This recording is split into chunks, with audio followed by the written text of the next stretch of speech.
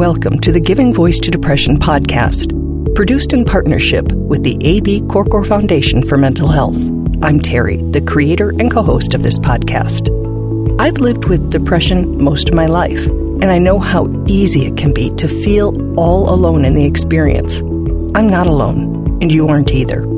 And I'm Dr. Anita Sands, a licensed clinical psychologist and life coach with a number of my own diagnoses, all of which bring a certain amount of anxiety and depression along with them. There is great power in shared experiences. We share our own as we engage in intimate and candid conversations with our weekly guests, exploring different perspectives on and experiences with depression. We keep it real because depression is real. We keep it hopeful because there truly is hope, in spite of what depression tells you.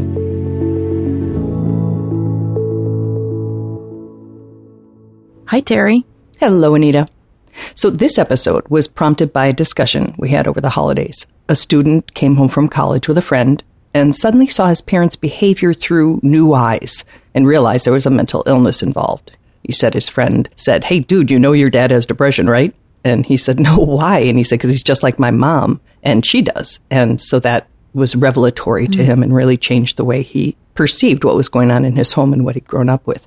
So he wrote us and asked some questions about depression and said what a huge relief it was to realize that his father's symptoms were that and not reactions to his son's failings, because the son had taken that on and assumed that. That exchange reminded us of an interview that we did a couple years back with Michelle Dickinson, who talked about the impact of living with a mother with bipolar disorder and how that experience affected her own ability to trust and relax and have healthy boundaries and relationships herself. So we're going to replay the interview, and then I'll share a little bit about what we know in the field about how parents who are struggling with depression, what they can do to try to protect their kids, and share some low barrier methods, things that won't add to the work and the struggle of trying to manage depression while also wanting to do the best that you can for your kids. So here now is Michelle Dickinson giving her voice to depression.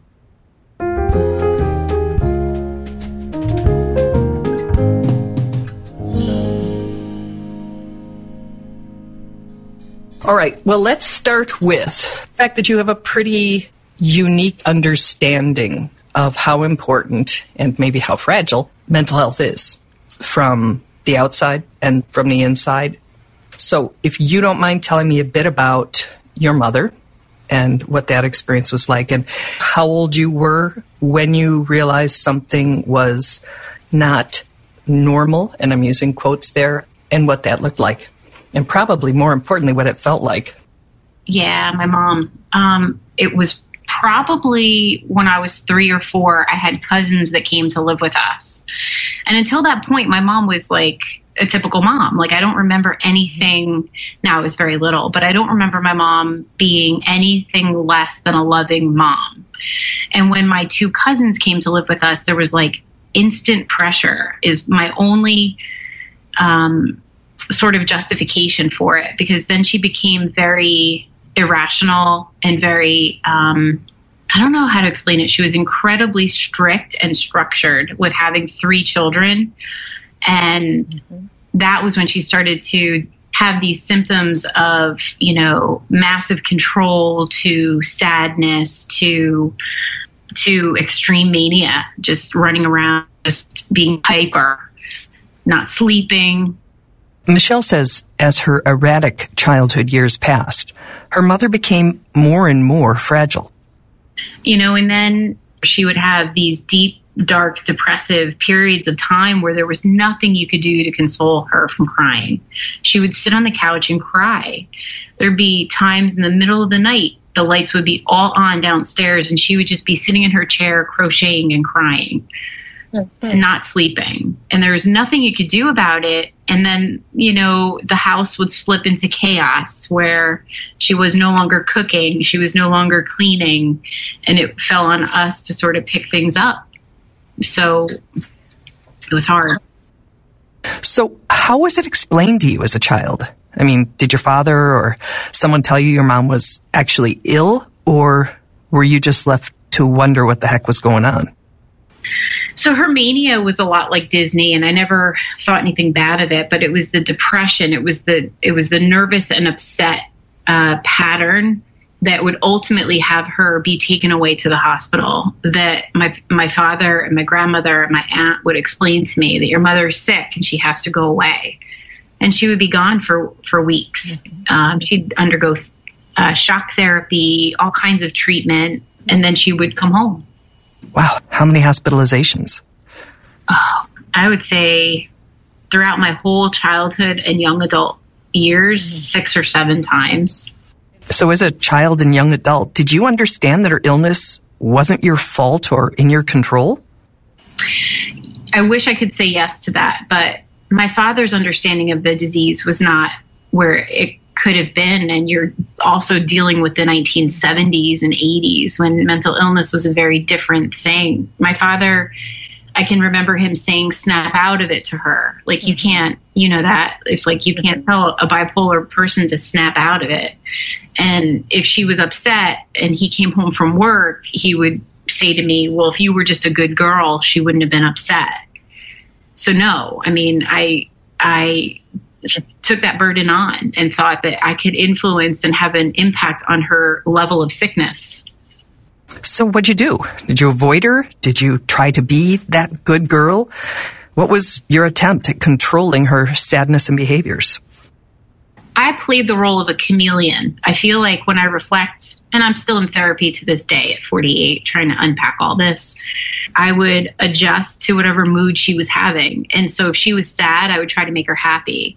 If she was angry or volatile, I would make myself scarce, because I knew if I was within her distance that I was going to be, the source of her relief in whatever way. That constant focus on and adjustment to her mother's health and mood left little space for Michelle or her family to tune into and attend to her own. I muted myself. I didn't open my mouth to what I needed and what I wanted. I just tried to be out of sight and out of mind most of the time. And that shaped me into having me feel like my voice didn't matter.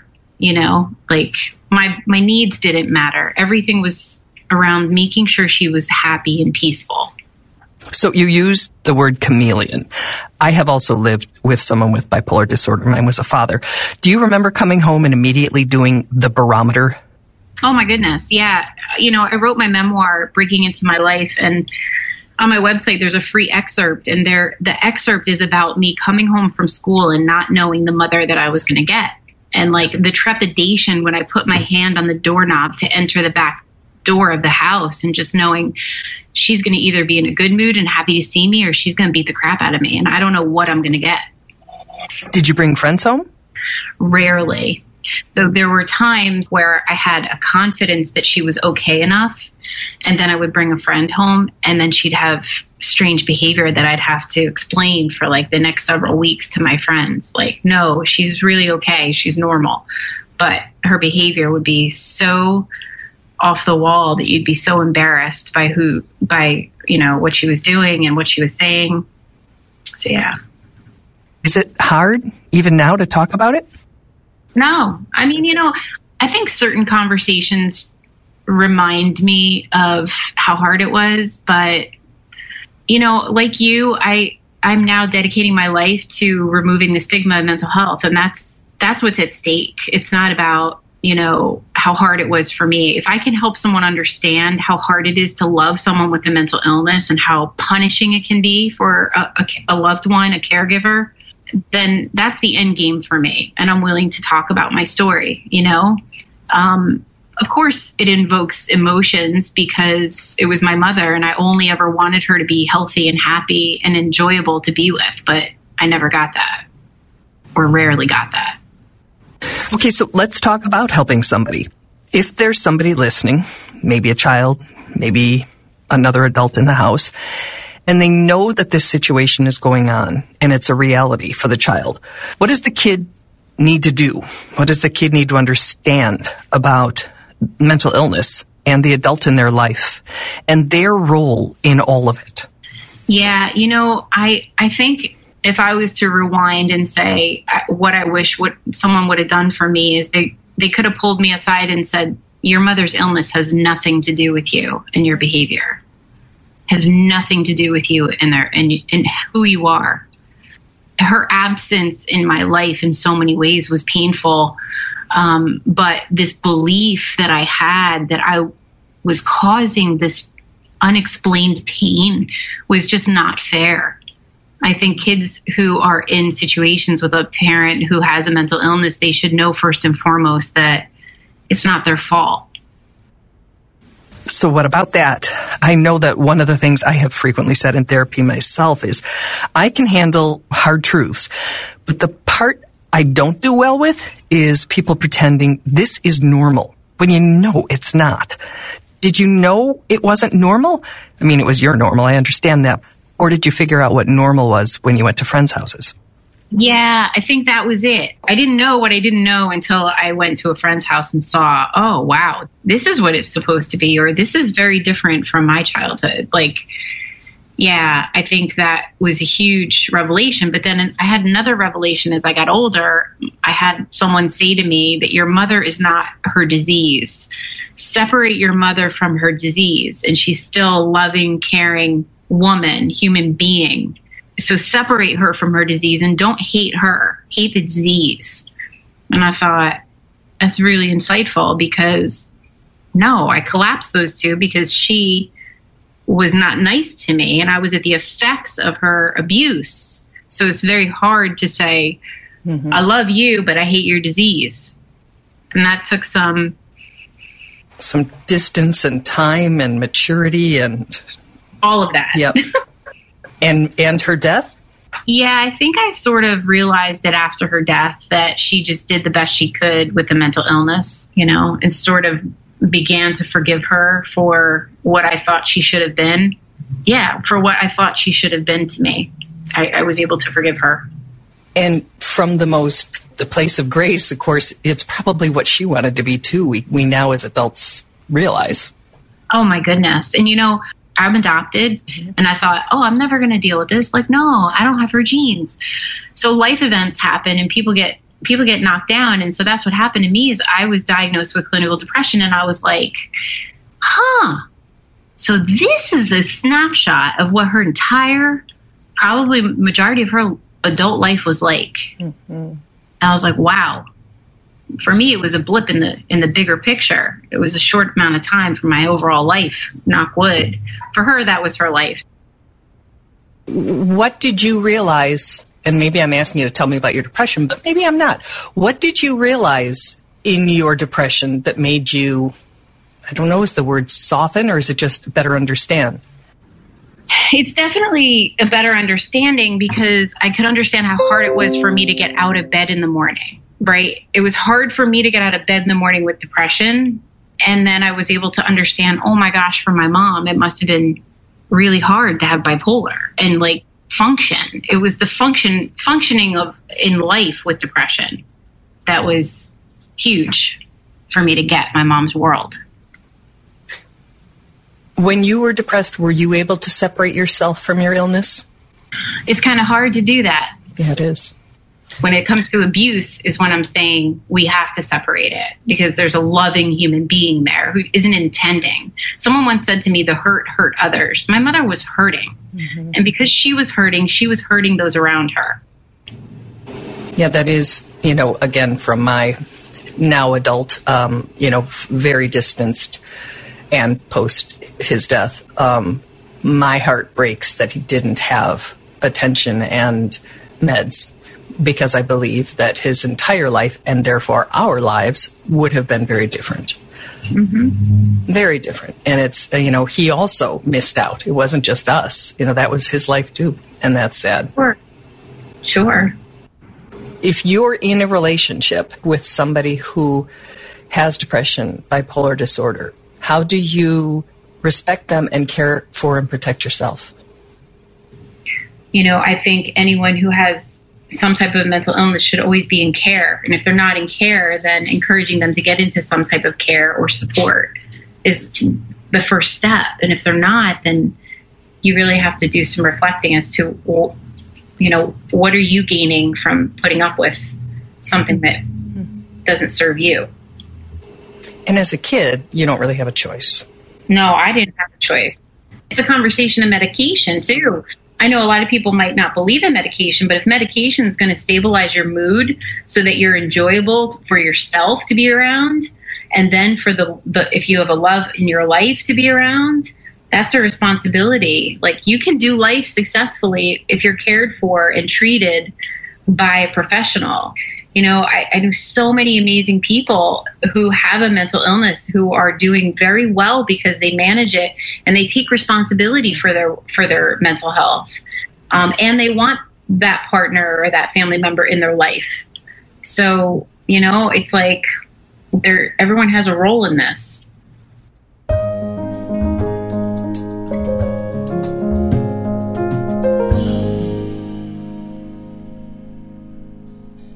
So, Terry, I know we're going to link to, some resources for parents of, who have depression. But I remember one of the things that I read in one of those is that over 15 million kids live with a parent who is managing depression. That's a huge number, and I'm sure it's higher than when they actually did that survey. One of the things that I think is really important for people to remember, especially us parents, is that kids don't stop loving you because you're struggling to manage mental illness. That's not going to be the thing. Nothing has to be perfect. As a parent, you're always doing the best that you can given the circumstances. And when those circumstances include that you're trying to manage a chronic illness, a medical illness, a mental illness, we have to take that into account. And your kids will actually take that into account as well. But while you're doing the best that you can, we would ask that parents consider these few things. And again, we consider these to be low barrier, meaning they're not likely going to drain a lot of energy or take a lot of time, but they can make a huge difference to your child. So the first recommendation is that you want to be age appropriately honest with your kids about what is going on. About what you have, about what it does to you. And then secondly, you want to make sure that you let them know what you are doing about it to manage it, so that they recognize that even though you have this thing that can be big and scary, you're also maintaining the role of being the responsible adult and saying, but I am doing this and this and this, or I have this support team and we're going to be managing it. It's so much harder when your parent doesn't even know, maybe hasn't named it, hasn't had it diagnosed, hasn't had it treated, isn't managing it. And I think that's the case for a lot of kids. Yes. And then you take it on. Then you think it's your fault. Yes. And then you think it's also your responsibility to keep your parent happy, to keep your parent from exploding, to keep your parent from whatever their symptoms are. You take it on. If the parent says, listen, I have depression, there are going to be times I just can't make a meal, there are going to be times I can't this, times I can't come to your game, your play, whatever. I think a kid could roll with that. But when they come home and their parent seems to be rejecting them, that's a whole different thing. Yes.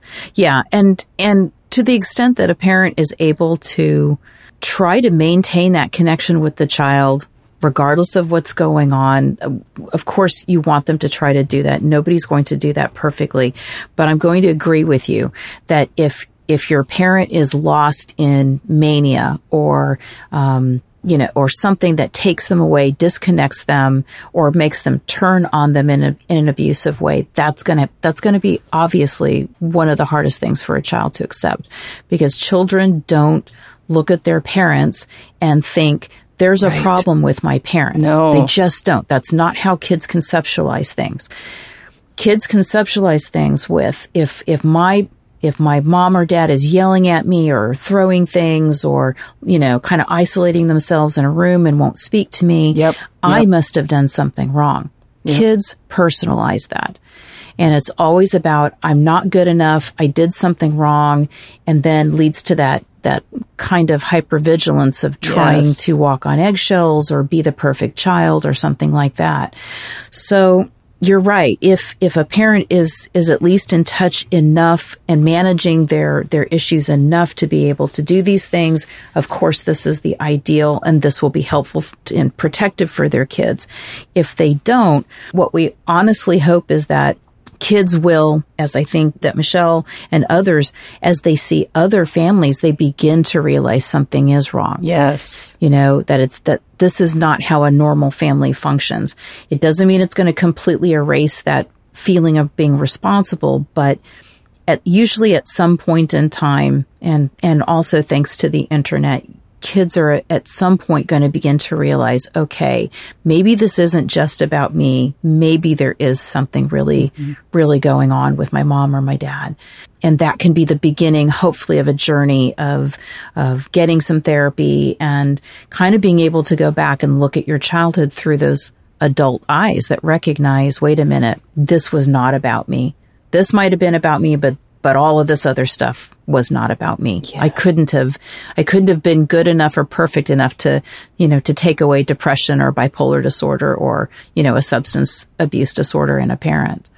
Any more than we could be good enough to take away their diabetes or their cancer or anything else they might be suffering from. Exactly. We just, again, yes. And things need to change an awful lot more, but they have changed so much since I was a kid. And even since Michelle, though she's younger than me, there's just, there is more awareness. And now I think if you went to the school guidance counselor and said, wow, I feel like I'm walking on landmines every time I go home, there would be a different response than there was. So yes. I'm very grateful for the advances made and very hopeful for future advances. Me too. It's a tough situation. And I think that parents who are struggling with depression, I think many of them are acutely aware of the possibility of a negative impact on their kids of what they're struggling with. And that can just add to the burden of depression, is feeling like, okay, now I'm a terrible parent in addition to being a terrible everything else that depression is telling you. So trying to do what you can, again, to not be perfect, to recognize that you can be a good enough parent, even when you have depression, even when you're struggling, that the bar is not as high as depression would tell a parent it is, to be, for your kids to like you, to love you, and to feel like they had a great parent. And some of the things that I think we recommend that parents do is, again, if they know that they are struggling and they can be honest about the fact that they're getting help, make sure that you can try to make that available for your kids too. To model that seeking help is a good thing, and you're going to seek help for them if they need that as well. And just do the low energy things. Depression makes everything in your life kind of unpredictable and inconsistent. The ability to do things being inconsistent. And kids, of course, we know do best with consistency. So it's terrible for that. But if you can find a low energy activity or ritual, picnic in bed on, Saturdays, watching a favorite show with your kid, even just laying on the floor with them and listening to music, something that lets that child know that they're important to you, even if the activities that depression's going to, take from you, you can't be as active as you'd like to be. You can still do things with your kids that let them feel loved and cared about. And that's really the most important thing. And I'll share, I haven't shared this on the podcast before, but when you just said a picnic in bed, we had a Thanksgiving in bed in the absolute depths of my worst depression. And the kids both came home from college, and I just did. I can be a little Martha Stewart in my good days about the holidays. This was not. And we had, I think it was cold cuts. I think it was, it was definitely sandwiches. And we binged on a Netflix series and sat in bed, one on each side of me. And they refer to that as one of their favorite Thanksgivings. And they didn't know. Nobody knew till I started the podcast. That's right. That's what I'm saying. They didn't care about the dressing and the cranberries. Yeah, they cared about being home and being with mom, and we were snuggling. Exactly. And, I was in and out of sleep because I could hardly do that. But so it's true. I mean, they felt loved. They felt connection.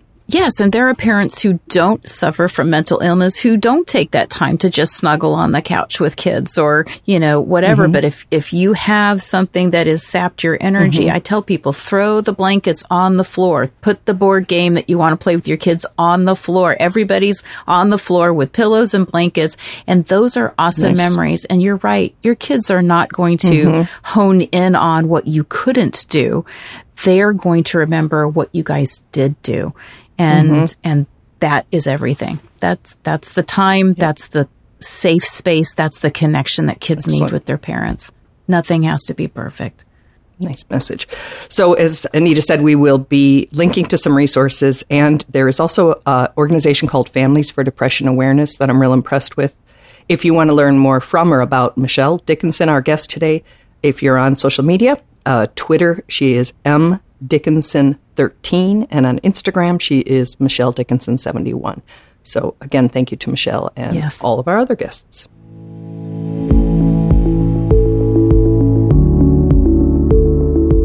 We truly hope that our podcast brings a little more understanding, helps you better articulate and reflect on your own experience with depression, or better understand how to support someone else who is struggling. If this episode has been of comfort or value to you, know that there are hundreds of others like it in our archive, which you can easily find at our website, givingvoicetodepression.com. And remember, if you're struggling, speak up, even if it's hard. If someone else is struggling, take the time to listen.